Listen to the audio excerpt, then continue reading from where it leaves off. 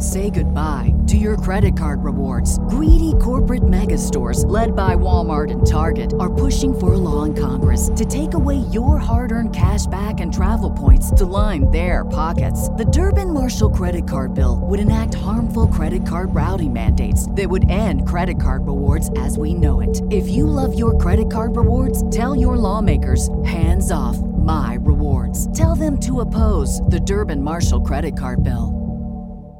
This podcast episode is brought to you by Coors Light. These days, everything is go, go, go. It's nonstop hustle all the time. Work, friends, family. Expect you to be on 24/7? Well, sometimes you just need to reach for a Coors Light because it's made to chill. Coors Light is cold lagered, cold filtered, and cold packaged. It's as crisp and refreshing as the Colorado Rockies. It is literally made to chill. Coors Light is the one I choose when I need to unwind. So when you want to hit reset, reach for the beer that's made to chill. Get Coors Light in the new look delivered straight to your door with Drizzly or Instacart. Celebrate responsibly. Coors Brewing Company, Golden, Colorado. This should be played at high volume, preferably in a residential area. Ladies and gentlemen, it is now time! Oh, no. Oh, yeah! I finished these fights. Give me a hell yeah! Top Rope Nation. Learn to love it. It's the best thing going today.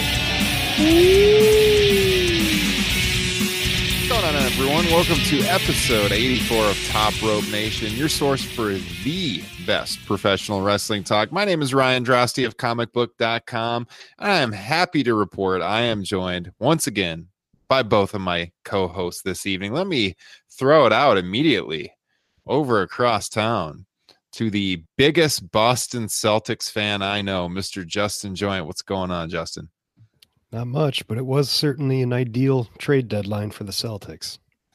I didn't even see what happened with the Celtics, honestly. I haven't been following the last couple hours. Anything exciting happen? Anthony Davis didn't get dealt. Which means the Celtics have a shot at him now. Okay. Is he on their list now or on his list of acceptable teams? Nah, but once he wins a title next season, he'll want to resign. Yeah, there you go. Kyle Ross, who's in basketball Siberia with his Cleveland Cavs, along with my Chicago Bulls. Kyle, hoodies up to represent the cold weather that is coming for Cleveland. What's going on? Not much. And I've got no inside reference this week. You're not going to go contrarian on me this week? Oh, I might. Sure I just, for granted. I don't think that's on the inside anymore. I'm sure you will. So, like I said, it's episode 84, Top Rope Nation. If you like the show, go ahead and hit us up on iTunes. If you're watching here on YouTube, hit the subscribe button. We got a lot of new viewers as of last week, so that's been exciting to see. So hit the subscribe button, like the video, let us know what you think of the show down in the comments. And of course, check us out on all the podcasting services, whether that's iTunes, Spotify, TuneIn, wherever podcasts are found, and of course topropenation.com as well. So guys, we kind of pushed what back. I was going to say. Yeah, go ahead. I know what I was going to say. Now that we're back to the original lineup, I can go back to being the best looking man in the Top Rope Nation. Oh man. Justin, would you agree? I doubt he's ever been on a billboard. Oh, that is true. That is very true. Shots fired. Justin Joint featured prominently on more than one billboard in his day. In fact, one time I was buying a new car and I'm just sitting there like in the cubicle and I look out the window and my God, Justin Joint across the street is looking down at me from a billboard. True story. True story. So Justin, we're happy to get your good looks back on the broadcast this evening. Are you feeling better, by the way? Better, not great. Yeah, I can tell. He's been under the weather. Couldn't join us last week, but we had a pretty good show with Chris Van Vliet. So if you guys haven't checked that out, definitely hit it up. Looks better than Jericho. What's that? Looks a lot better than Jericho. Oh, man. Yeah, we're going to get to that because we pushed back the recording tonight because of the Double or Nothing pool party in Las Vegas. And so nobody went in the pool. It was 45 degrees in Las Vegas tonight. Very chilly. Might surprise some people, but yes, it does get cold in the desert in February in the evening hours. So I guess right away, I just want to get your guys' thoughts on what we saw. I thought it started off pretty good with Cody and the Bucks. Now, I will say, I think AEW's got to do something about their broadcast team, and not the best broadcast team there. I don't know if you guys would agree, but Alex Marvez and Conrad. What's that? The production overall, I thought, needed a little bit of work. Yeah, I mean, it wasn't the most exciting broadcast, but it's sort of okay. They had like the star power with Cody and the Bucks out there right away. Then it kind of took a nosedive for a while. They brought out some women's wrestlers that I don't think everyone was familiar with. They brought out some Chinese wrestlers. They announced their working relationship with AAA, which is a pretty big deal out of Mexico. They'll be bringing in some luchadors. Penta was on the show. Of course, that was a big signing for them. And then, it just kind of hit a lull. And then finally at the end, we got what everyone was hoping for. Kenny Omega came out, and soon after, Chris Jericho to attack him. So let's just go around the horn here and see what were your first impressions of the pool party. So Kyle, you were speaking out. What'd you think, Kyle? My impressions was it was very much a vehicle for a promotion that has no TV to set up a major show. And that's what it was. Like, I don't think it was anything urgent. The most interesting thing to me is, again, that dirty word expectations. It's kind of funny because this was a show built on quote unquote surprises, or a press conference, if you will, built on surprises. But none of it was very surprising. Like, I think everyone was just assuming we were going to get what we got. You know, we knew the Lucha Brothers signed. We knew Omega was coming. So I don't really necessarily think, even the best friends, we knew that was a done deal. So that's an interesting thing moving forward to watch with this promotion, because it caters to such an quote unquote insider audience. When people know a lot of what's coming, it's not that surprising. So I think if people were waiting to be shocked, wowed, it to be some earth-shattering thing in the history of pro wrestling, you're probably feeling left disappointed. But as a vehicle to set up the Double or Nothing show, I think it was okay. It's fine. Mm-hmm. Did you think the set up matches, like 4 matches? Yeah. Now, what I was going to ask is, do you think the matches they set up and the names they had out there before Kenny came out was good enough to sell at the MGM Grand? Because I kept thinking it wasn't. I don't know. It was kind of underwhelming. And I was starting to wonder, like, is this actually going to sell out? And they definitely need Kenny to sell out, and they got Kenny. Apparently, the website like crashed. I mean, there's interest. I mean, I don't think they should be concerned right now about interest. Yeah, but they do need a strong lineup to sell. What is it? 15,000 tickets. MGM Grand probably holds right around. Yeah, and I don't know if even with Kenny, Kenny and Jericho too. I don't know if that's enough to do substantially better business than they were already going to do. Yeah, but Kenny is that big name out there right now that is going to draw a lot of people. Like, he's the biggest name of the promotion easily, I think, among wrestling fans. Now, Jericho obviously has been around for a long, long time, but Kenny Omega is way hotter than Chris Jericho right now. Well, I just think the promotion itself was going to be the draw. I don't know if with Omega on Jericho, like Omega versus Jericho draws substantially better than Omega versus whomever. And I don't know if Kenny on top draws better than what they were going to do. Yeah, I was going to say the concept there is Kenny's on the show. Right. Without Kenny, I don't know. I don't know without Kenny what happens. I mean, I guess just because he's another big name. I don't know if it's Kenny specifically. I think right now the interesting thing is who's Cody working. Yeah. He doesn't have enough. Yeah. What's your take on all this, Mr. Justin Joint? I'm going to warn everybody that I'm tired and grumpy, but goodbye and good night is the lamest sing-along catchphrase I've ever heard in my life. Goodbye, mwah, and good night, bang.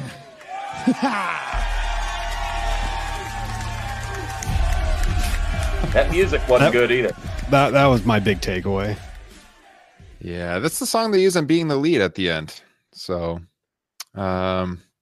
I don't know. I was excited to see him. I expected him to sign there. I think they need him. They advertise him as like one of the executive vice presidents. Of course, he's going to be one of the guys in charge.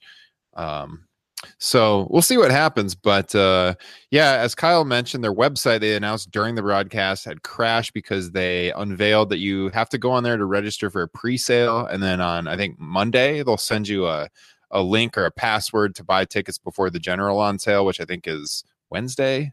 Could be mistaken. Sometime next week. So that's May 25th, which I think is a Saturday evening, their first show, and then they'll be rolling forward, and hopefully they got a television announcement before then. Seems like that's coming fairly soon, within the next month or two. So we'll see what happens there. But you have to unveil a whole lot more shows after that. We know maybe Seattle's coming. They announced Jacksonville, and if you follow them on Twitter, they've followed a lot of kind of like medium-sized arenas around the country. So maybe that's a tip of where they're considering running. So we'll see what happens there. Mega Jericho is the main event. Like, I don't think, because it's already been done, I think that hurts it. I think there's a certain irony towards the level of worship Jericho gets because he's involved with this promotion and not WWE. There's a lot of irony there. Yeah. I mean, yeah, a year and a half ago, it was a hot program in Japan. They did it at the Tokyo Dome. There'll be interest. I mean, I think it'll help them sell some tickets. And now, like, if Kenny hadn't signed, which again, I expected him to sign, but if for some reason Kenny hadn't signed, I would have been worried about them selling out 50,000 tickets. Maybe that sounds crazy. I don't know. But I felt like they needed a little more star power than they had, especially during the ticket party tonight, during that middle section when it really kind of got to a lull and was kind of underwhelming, I thought. So, well, it was long. It was, an hour press conference. Yeah, but there was just more I mean, I guess it was probably a little over a half hour, the one they did in Jacksonville in the parking lot. There was more excitement about that one. Maybe it's because it was the first one, and I don't know. But that one seemed more exciting to me than this one did. But then again, they'd already unveiled some of the roster, in Jacksonville before they got to Las Vegas, so that changed things a little bit. I mean, again, this was I'll call it a show, for lack of a better term, built around surprises that actually weren't surprises. Like, I don't think anyone that watched this press conference was surprised by anything, despite the fact that everything was billed as a surprise. Yeah. And I mean, Conrad with his, Tony Schiavone-esque, I don't know if you picked that up from Tony for the podcast. That wasn't part of the show. I mean, come on, Conrad. You're talking about when the Bucks got attacked. Yeah. Yeah. Yeah. And he's like, that wasn't part of the show. Yeah, and he has the successful podcasting gig, so I can't knock him there. He's way more successful podcaster than I am. But man, as a broadcaster and a wrestling show, I don't know. And the way he brings out the podcast lines there, the rumor and innuendo, I don't know how many times he said that. We got to ditch that. It's a popular catchphrase. I'll tell you, he has a very nice smile, though. That's true. So does Mr. Justin Joint when he's not grumpy, I got to say. Seen it on the billboard. So, guys, what do we think? Let's transition to WWE. So, I think the main thing we wanted to talk about was the continuing evolution of the women's match that's going to main event WrestleMania most likely, and what happened with Becky and Ronda this week, and Charlotte's involvement and everything. And so, they're really working. There's been a lot of talk about this, obviously, on Twitter and everything, with the whole Steve Austin comparisons, and they're really working that same kind of story that Austin had in '97 with "we can't let you compete, you're injured." That's what we saw with Becky this week when Stephanie came out. Becky refused to be examined by the doctor. She got suspended, right? She shows up on SmackDown the next night, goes face to face with Triple H. Maybe Becky Triple H should main event WrestleMania. That was a pretty awesome segment, I thought. What do you think about all this, Kyle? Both segments were great. And I mean, it is liberally being borrowed from the Austin angle in '97, but that was led to the most successful period in company history. So if you're going to borrow something, why not from there? I like what they're doing with the works knee injury. I thought Triple H in particular was absolutely tremendous in getting the angle over. I mean, although it's funny, there was one thing. Did you catch it that he did? Had he said it to one of the internet's favorites, oh, would people have been up in arms when he just kind of told Charlotte to take a hike? Yeah. Can you imagine if the shoe was on the other foot, he told Becky to take a hike, whining and complaining that would have ensued? Like, it was fine because Charlotte was kind of being a chicken shit heel anyway, and it worked. And the issue was between Triple H and Becky. But how many times do we hear the Meltzer? Oh, again, you're making the talent subservient to the authority figures. We hear that a lot. You didn't hear that particular, but he did a great job kind of conveying, and he really healed himself with his whole take on what he thought Becky's character was doing. I thought it was excellent. So, obviously the big focus now is, will Charlotte be added to the match? And the irony is, I don't think it matters at all. I think it's if people are going to make it a hill to die on, I just think they're using the wrong hill, because at the end of the day, you're getting the same result anyway. Yeah. Becky Lynch at the end of WrestleMania is going to be the women's champion. And one last point I really like, obviously we've got 2 months till WrestleMania, is that we've got a very clear-cut main event for this WrestleMania. After the last 2-3 years, it's kind of been like, yeah, what's the main event of this show? What should go on last? WrestleMania works best when it has a clear-cut main event, and there is no doubt what the main event of this show is going to be. Oh, yeah. No matter if it's a triple threat or a one-on-one. Yeah. So we've been really high on Becky Lynch on this show for a long time, way before this, current explosion with her character. But I got to say, one of the people I know who's always been really high on Becky Lynch is Justin. So I want to get his thoughts on how this is progressing, what he thinks about Charlotte possibly being added to the match, and what did you think of the segments this week, Justin? Well, being sick, I didn't get to watch them. I just kind of read about what was happening, and from what I read, you guys kind of already pointed it out. It's very familiar to Stone Cold but it's good. It seems to be working.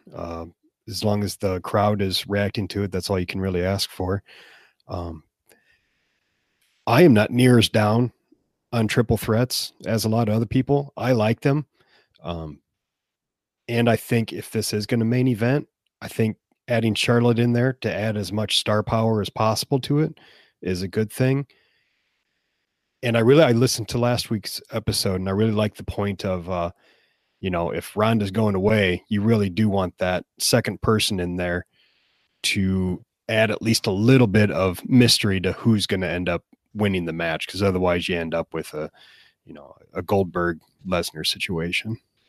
Yeah, I completely agree. I think if Ronda's leaving, for sure, I think you have to have Charlotte involved to avoid that situation. If Ronda's sticking around, I would much rather have it be a singles match. But Becky Lynch being in there is going to prevent that from going off the rails and being like Goldberg. There's no way that this turns into that.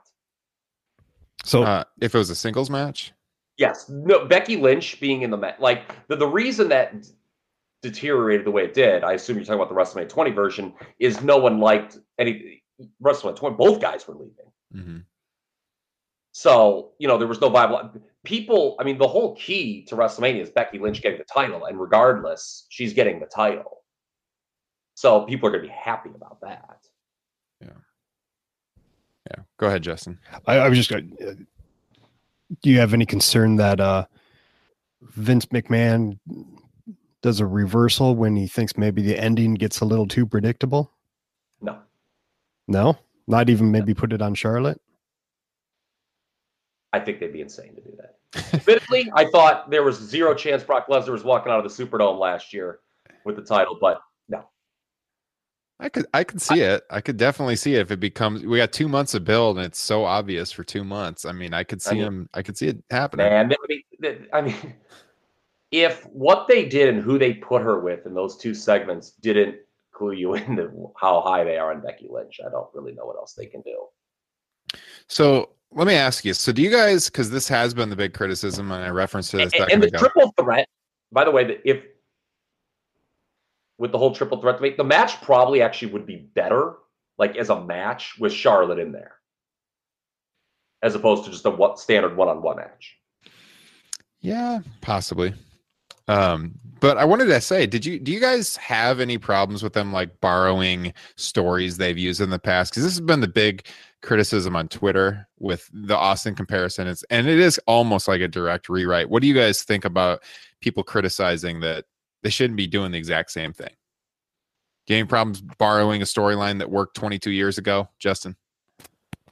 No, because it's not for just the people that, grew up in the Attitude Era. I would make a pretty safe assumption that pro wrestling has been doing this since, the very beginning. I mean, everything is a ripoff of something else. Yeah.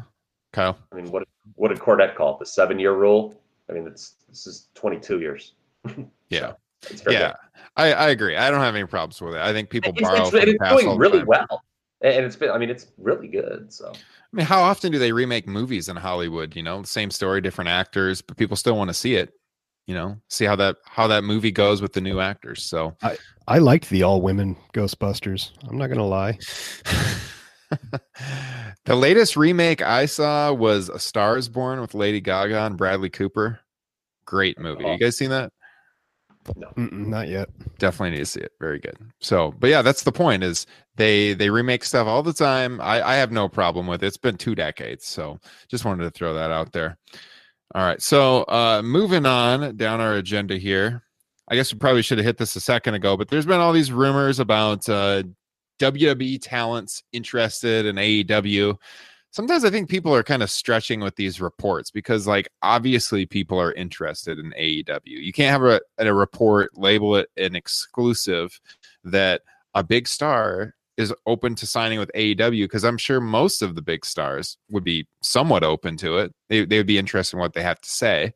So the story going around this week, and then I think Fightful had that it was Randy Orton had said something like, yeah, he'd be open to listening to them. Like, I'm not really sure that's a story. I think, like I said, a lot of people would be interested in it. Who was it? Was it the WrestleVotes? It was WrestleVotes, yeah. Was the first one that said, that that AEW's reached out to a Hall of Fame caliber WWE person, which I think is tampering, by the way. But maybe that's a different story for a different day. And then, Sean Ross Sapp, he later broke it on his podcast that the person indeed was Randy Orton, which I thought was hilarious, to be honest. But the way Sapp wrote it was that, I'm looking for that original tweet right now, was that like Orton just expressed to like fellow WWE guys backstage, like, yeah, I might be interested. It wasn't really that AEW was reaching out to him, which would definitely be legal tampering. You can't do that. Yeah. That'd be illegal. Their report said, let's see. Seems like the first real shot has been fired. Source says AEW has made an outstanding offer to a current big-time WWE superstar, an offer that is almost too good to turn down. Things are really about to get interesting. So I think that wasn't exactly accurate. Yeah, that was the WrestleVotes tweet. So I don't think they've actually made an offer to him. Shots fired. I'm going to trust Sean Ross Sapp on this one versus the WrestleVotes Twitter. Well, Randy has a relationship with Cody Rhodes. I mean, I think it was less than 2 weeks ago he tweeted at him. Yeah. Oh, yeah. So, something about they missed working together or something like that. Okay. Yeah. Yeah. So, I mean, I could see that happening. And we've talked on the show before about AJ. Now, that was another thing going around. Some site, it wasn't like a major site, but some site had a story out there marketing an exclusive that AJ had reached an agreement on a new contract, that it wasn't signed yet, but they had reached an agreement. He was sticking with WWE.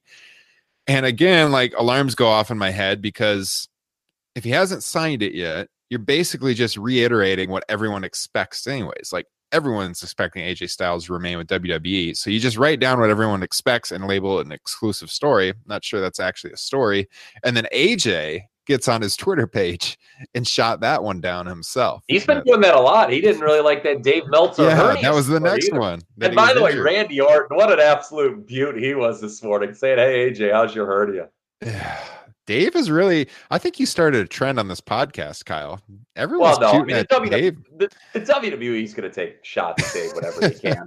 I mean, Dave was crazy. It was funny. Dave was like, well, that's what the injury report that they gave me said.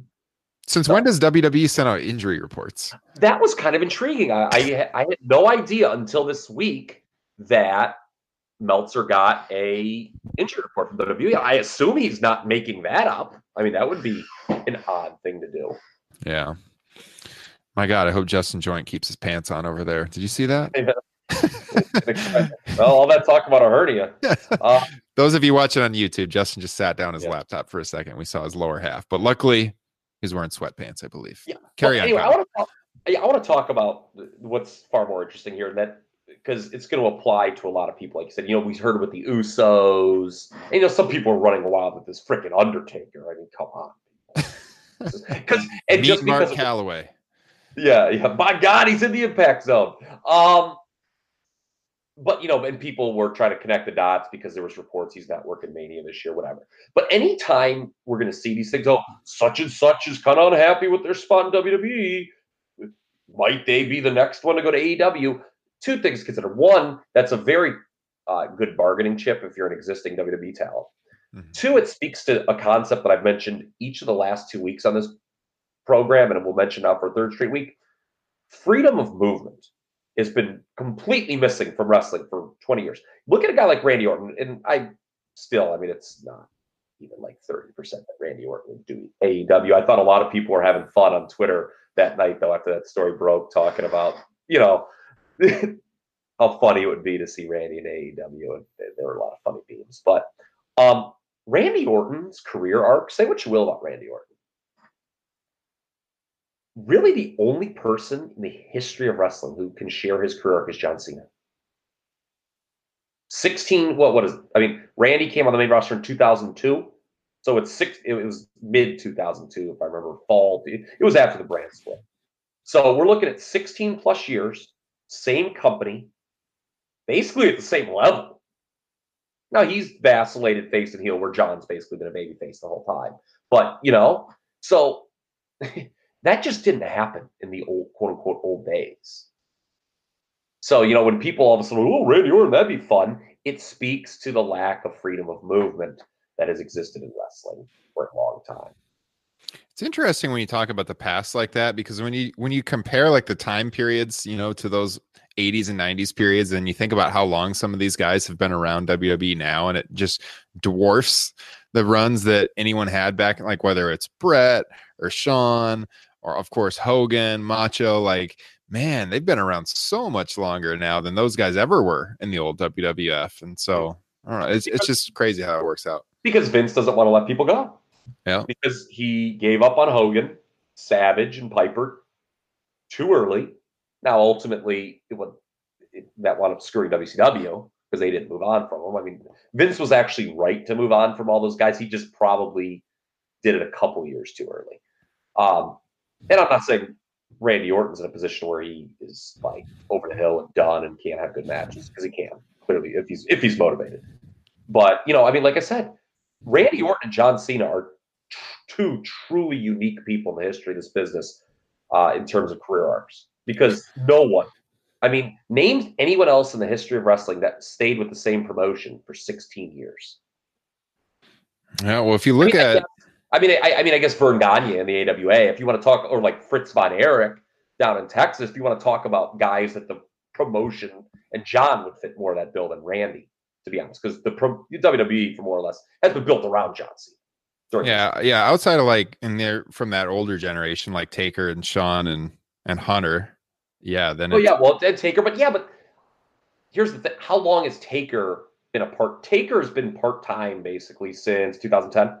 Yeah, last year he wrestled more matches than he has since 2015, and in between there he was wrestling like once or twice a year. Yeah, he worked Mania, and Triple H is an executive. So yeah, well, I was gonna say, drawing the comparison, if you take Hogan's run with WWF, if you start with like when he won the title from the Iron Sheik in the Garden in '84, take that entire WWF run, add on his WCW run, combined, I think Randy Orton's been with WWE right now longer than that entire run, WWF and WCW combined.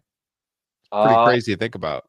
Actually, yeah, you're right. Well, 84, you're talking January of 84. And, he left WCW television for good at that Bash of the Beach angle, right? Because he got in the lawsuit with Russo. He didn't come back after that, did he? Was that 2000? Yeah, in July. I don't think he appeared after that, right? Right. So it would be 16 and a half years, which is basically where Orton is now. Yeah. Yeah. Craziness. So if we think about guys on the WWE roster that we'd like to see in AEW, Justin, is there anyone that really pops out to you that you would like to see make a jump? Actually, Randy Orton. I almost more than anybody, he needs something new or fresh to do, and just get away from WWE. Do something different. Plus, it'd be really interesting. It'd be like seeing Great Khali and on 205 Live with him and all those tiny indie wrestlers. True. That's definitely true for a lot of them.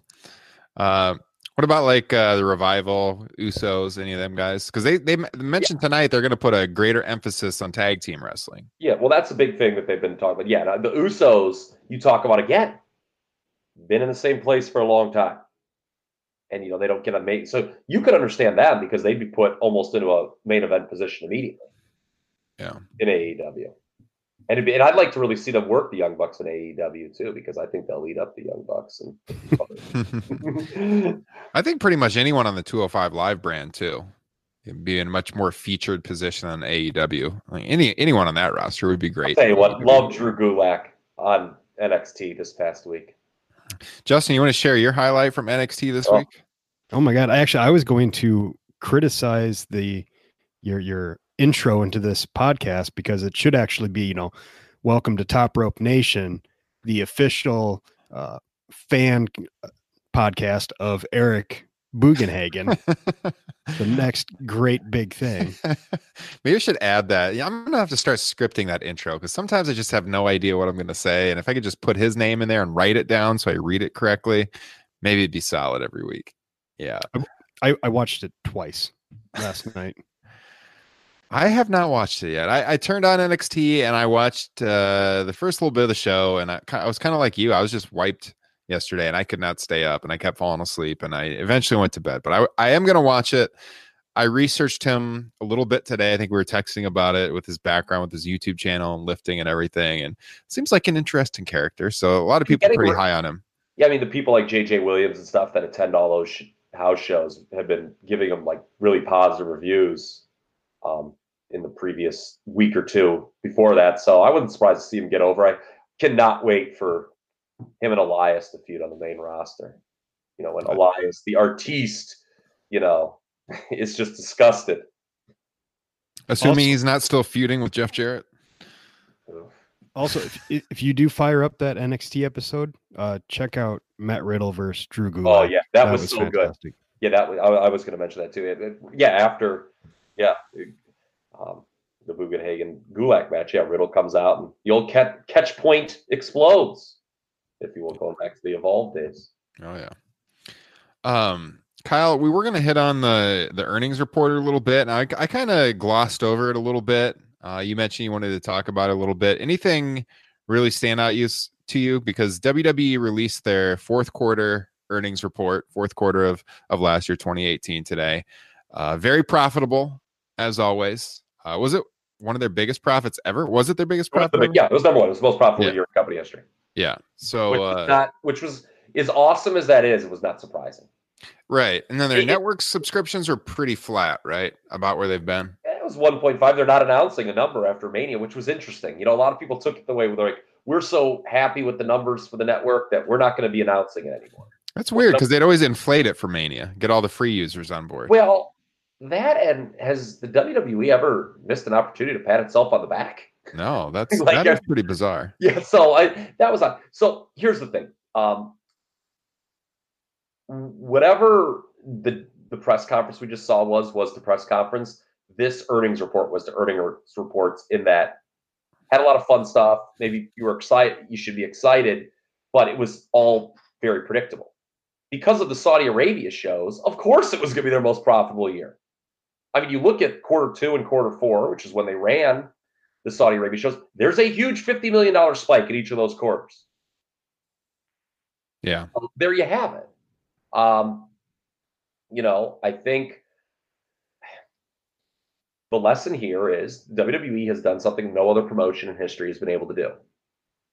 They make money despite or in spite of creative.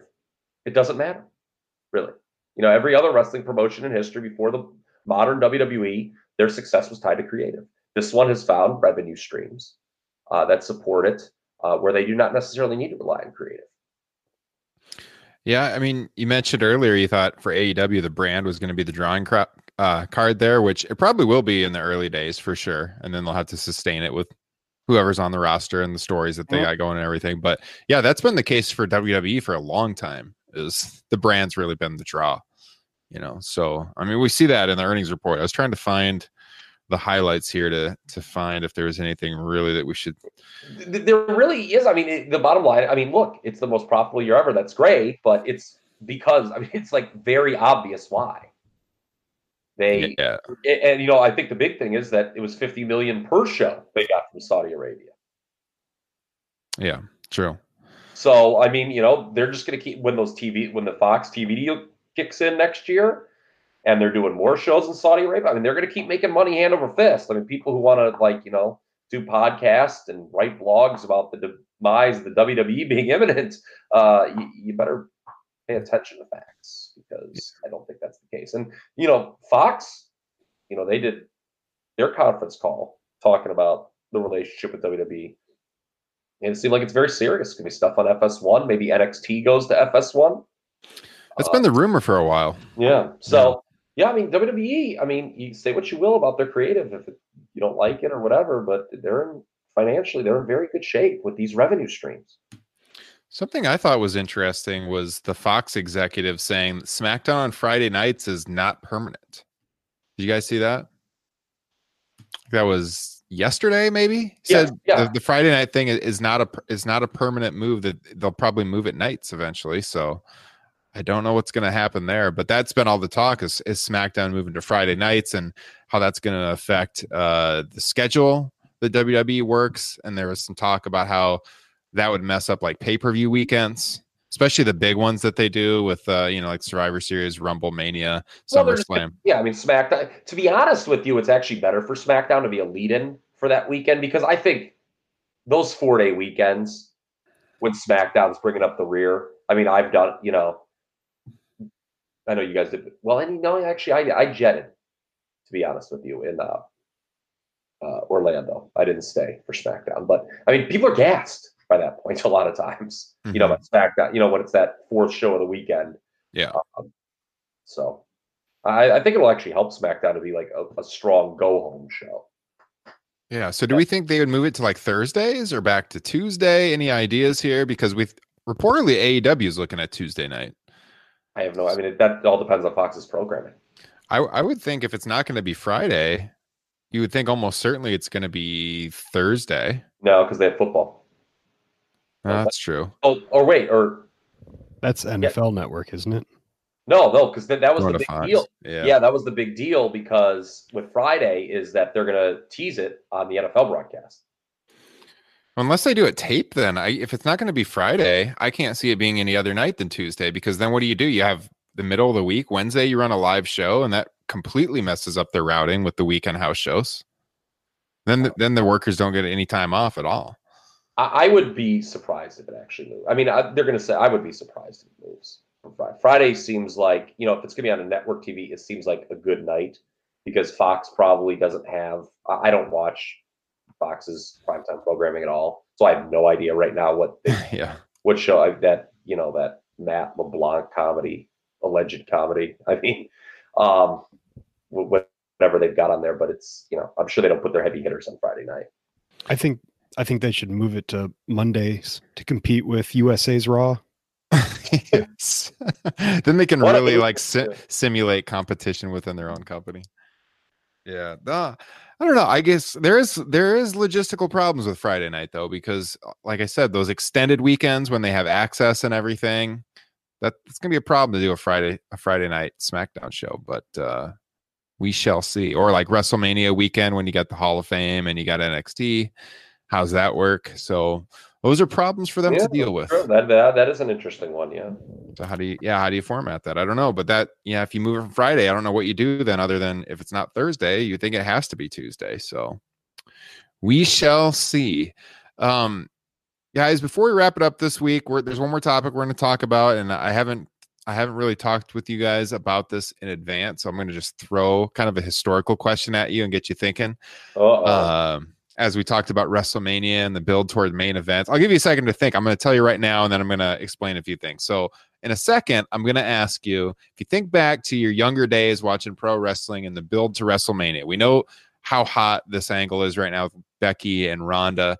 What are some of your biggest memories or best memories as far as WrestleMania main events that you got the most excited for and that the build was awesome and you really anticipated for weeks, if not months and months? So I'll ask you in a second. I'll let you guys think. I did want to say next week. I love how you think that I actually need to think about this and like spend like 7 hours. I don't want to put you on. I don't want to put you on the spot. So I'll let you toss that around in your mind for a second. But I do want to say next week we will be doing our Elimination Chamber preview show, as usual, the week before a pay-per-view. Crazy that pay-per-view is already coming up. Then we got Fastlane in March, and then WrestleMania, which I'll be at live, by the way.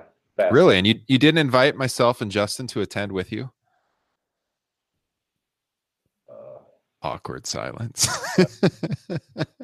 Maybe, just maybe, we would have. Now you'll never know because you didn't ask. I tell you, that was a bad play. That was a bad play. There was a situation, tickets. I don't know. I just said yes. Oh my goodness! I'll remember this one, Kyle Ross. Oh boy. Well, okay. So, anyways, we're going to be doing the preview show for Elimination Chamber next week. We may have a guest on with us. It's in the works right now. I don't want to announce anything yet, but it's a guy I've been wanting to get on the show for a long time. Been talking with him, so hopefully he can join us next week. We'll have 4 of us on. My God. Yeah, and Chris Van Vliet last week, which was a great show. He's got some good new interviews up on his YouTube channel. I think he just put up one with Mickey James yesterday or today. He had a Baron Corbin one up right after he did Top Rope Nation last week, where Baron Corbin said he wants a head tattoo like Bam Bam Bigelow. I think he talked about that on the show with us, and then the video went up, so that was interesting. But check out Chris's stuff as always, and then next week hopefully we'll be joined by another guest, and we'll be breaking down Elimination Chamber. All right, so Kyle's pretty sure of his choice here. So Justin, I don't know. I could have just babbled incoherently, is all I said. I'm actually whittling it down. So I'm gonna go to Justin first. So thinking back to those WrestleMania builds, the main events, what were some of your more anticipated WrestleManias? You know, it's weird because 3 popped up in my head right away, and they are all babyface versus babyface main events. Interesting. Obviously, The Rock versus Stone Cold, WrestleMania 17. Mm-hmm. And maybe that one's not even so much the build as it was just the promo package for that match. Made it sound good. The Iron Man match, WrestleMania 12, Shawn Michaels and Bret Hart. I know it was really cheesy, but that match was so exciting to me that's what got me back into wrestling after a hiatus. And then as a kid, it just seemed unfathomable to see Ultimate Warrior versus Hulk Hogan WrestleMania 6, which once again, that one didn't really have much of a build, just like a little interaction at Royal Rumble and some run-ins at some other matches. But those are ones that just felt huge to me. Nice choices. Kyle? Hogan Andre was like the first big match that I ever saw built as a wrestling fan. So that will always hold us. But like, I just remember watching the whole Piper's Pit. Like that would have been like within the first 2 to 3 months I watched wrestling. So I just remember watching the whole stuff go down at Piper's Pit and just like having my mind blown at this idea that this match was going to happen at some time. And I remember like asking my uncle or something. I was like, man, did you hear who won, Hogan or Andre? He's like, Hogan, he slammed him. And I was like, so that always holds a special place. Hogan Warrior, it's funny that Justin mentioned that. That was probably my first smarky comment I ever made was the build up to that match, where my dad, who's not a big wrestling fan at all, came down and he saw us watch. He's like, Hogan Warrior. He's like, who do you think's gonna win this? I'm like, I hope Warrior, but stupid Hogan always wins. So there's that. And guess what? I was right. Warrior won. Oops, that didn't work out though. And then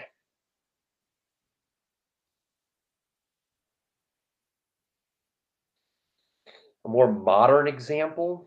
I'll tell you, I really look forward to Daniel Bryan winning the title at WrestleMania 30. Really don't want to talk about who I look forward to winning the title at WrestleMania 20. That was probably scratch that one from the record. The man who shall not be named. Yes, and you know, two main events that don't. I don't know if personally these would be high for me, but two main events that do not get enough love, I think, in the pantheon of WrestleMania main events are the first Austin Rock main event at 15. Now, that show itself is like the most dismal undercard of any Mania ever. It just got the stench of Russo all over it. But I watched the Raw from the night after Survivor Series 98, like earlier this week, or at least the Austin Rock interactions, the opening segment and the match they had, which basically set the stage for them to do a rematch at WrestleMania. Unbelievable stuff there. And then Triple H Batista does not get enough love as a WrestleMania main event. That was a tremendous build. I would also throw out there, and this once again just be because of the promo, Triple H and Randy Orton for WrestleMania 25. That has a really good promo going into that match. That was the one with AC/DC. Yeah, that was the last time I was really into anything Randy Orton was doing on TV, to be honest. But that was a really good angle. I actually really enjoyed that. The only problem with that one, though, is that like with every passing week, I actually got less interested in the match. I don't know. I had sustained interest personally, but yeah, I thought it was good stuff. For me, and Sean and the Streak versus career. Sean versus that was very, very well done. Sean and yeah. Oh yeah. If I'm thinking back to childhood, I'm not. A lot of those early ones I saw years later, so I can't really say like in the moment I was excited for them. I kind of vaguely remember watching the stuff leading Savage and Hogan. I think if I was older at the time, that was really well built. I would have been pretty pumped for that. And I think Hogan Warrior is the first one that I really remember being excited for as a kid. And then I think Flair Savage, I was really interested in what was going on there with the Liz connection and everything, even at a young age. But then that didn't even actually main event the show. I guess it was a double main event. But the first one that I really got hooked on and was talking to people at school a lot about and stuff was definitely the Iron Man match that Justin mentioned in '96. I thought all the promos for that leading up to it were so good, and I loved like the training montages they did, even though Brett joked about them years later. I was saying Bret Hart. It's not like it just didn't. Yeah, see, I guess as a teenager, I didn't find any problem with him like running on the ice. I just thought it was cool. There's the rugged hitman up in Canada. It's cold out and he's running outside. I didn't think as deeply about it. Brett was very bitter. Justin's nodding his head. I didn't think anything of it at the time. I thought there's Bret Hart jogging outside in freezing weather. I didn't think it was silly. Yeah, I had a poster on my wall of Bret Hart in his full Canadian tuxedo out in the Canadian wilderness, hanging from my wall. I know the one you're talking about. I just think it's fascinating that both of you talk about like everyone talking at school, but actually no one at my school was talking about WWE at that point. Well, not like everyone, but I had a few friends that were into it that we would talk about it. Yeah.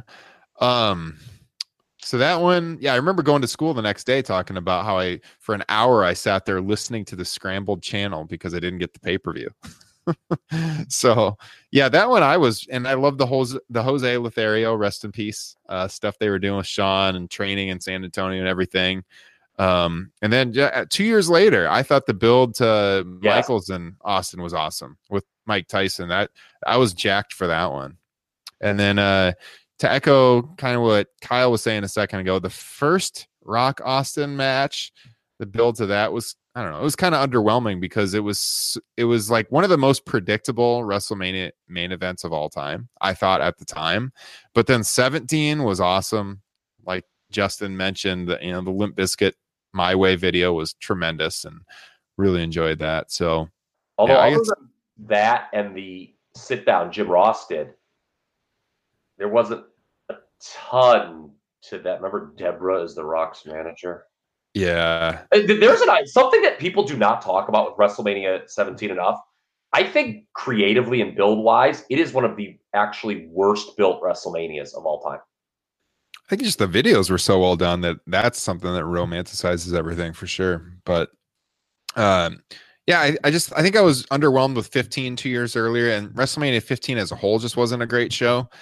And so I was kind of excited what they could do the second time around. Plus, Austin had just missed all that time being gone for surgery. So there was the excitement of him coming back and everything. So, but I will say in recent years, yeah, this Becky Lynch, Ronda Rousey match is right up there as far as the excitement. Still behind what happened with Bryan, though, at 30. That was, in recent years, that was one of my more favorite builds, I think. So, any other comments from you guys before we wrap this up? No one mentioned Roman Reigns, Triple H. No. For good reason.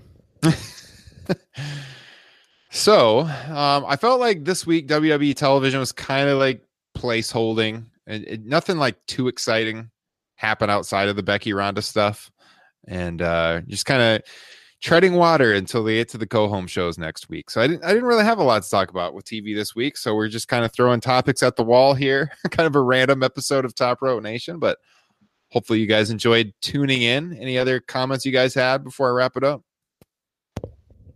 Come on, Indiana. Eric Bugenhagen forever. Yeah, there you go. I did want to mention, by the way, I haven't mentioned this in a long time, but we are live streaming right now on Patreon. And so we put this YouTube video out on Fridays for everybody to watch, as well as the podcast. But if you want to watch us record it live, including the bloopers, you're not seeing this, but before we went on the air, I messed up the intro. I had to re-record it. If you want to chat along with us as we record the episode, you can go to patreon.com/TopRopeNation. If you sign up to become a patron there, you can get access to the exclusive live cast every single week. There's other bonus material that we have done in the past. Top Rope Nation Classics. We talked a lot about classic wrestling tonight. We did 2 of these last fall, late summer, where we reviewed some old wrestling shows, SummerSlam 91 and SummerSlam 97. And so those are exclusively available on Patreon. And we wanted to do more of those, but honestly, we don't really have a huge following on Patreon yet. So to kind of kickstart that, I put out a tweet earlier today. There's different levels you can donate to the show if you like what we're doing to show your support. There's a $1 tier, $1 a month, $5, $10, and so on. I said today, if you like the show and if you join the 1 month $10 tier, I will go ahead and send you a free Top Rope Nation shirt in the mail. Now, these shirts usually are $20. So you sign up for $10 at Patreon, you get that t-shirt, which Kyle is wearing right now on the broadcast. Actually, you can see it down there on the YouTube version. You'll get one of those shirts, plus you'll get all the exclusives that you would always get being a patron, just to kind of jumpstart this thing, get some of you guys signed up, and maybe we can start putting out more content, more exclusive content. But weekly, you always get that live cast. So if you're interested, patreon.com/TopRopeNation. You can get that shirt. This is February only if you sign up at the $10 tier. All the information's there. Of course, follow us on Twitter at Top Rope Nation. You can find me at Historical Ryan. Kyle's at TRP Kyle, and Justin's at Justin Joint, JOYNT. Fuck, man. If you give me $1, I'll talk about all 34 WrestleManias in a row.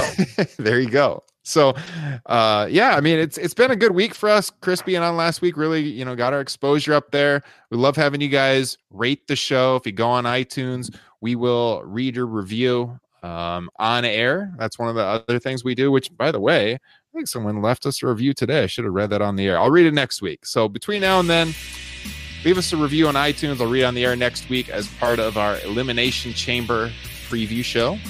And so expect that next Friday morning. So we will talk to you guys then. Enjoy your weekend. Thanks for tuning in to episode 84, Top Rope Nation. Catch you next time. I just signed with AEW.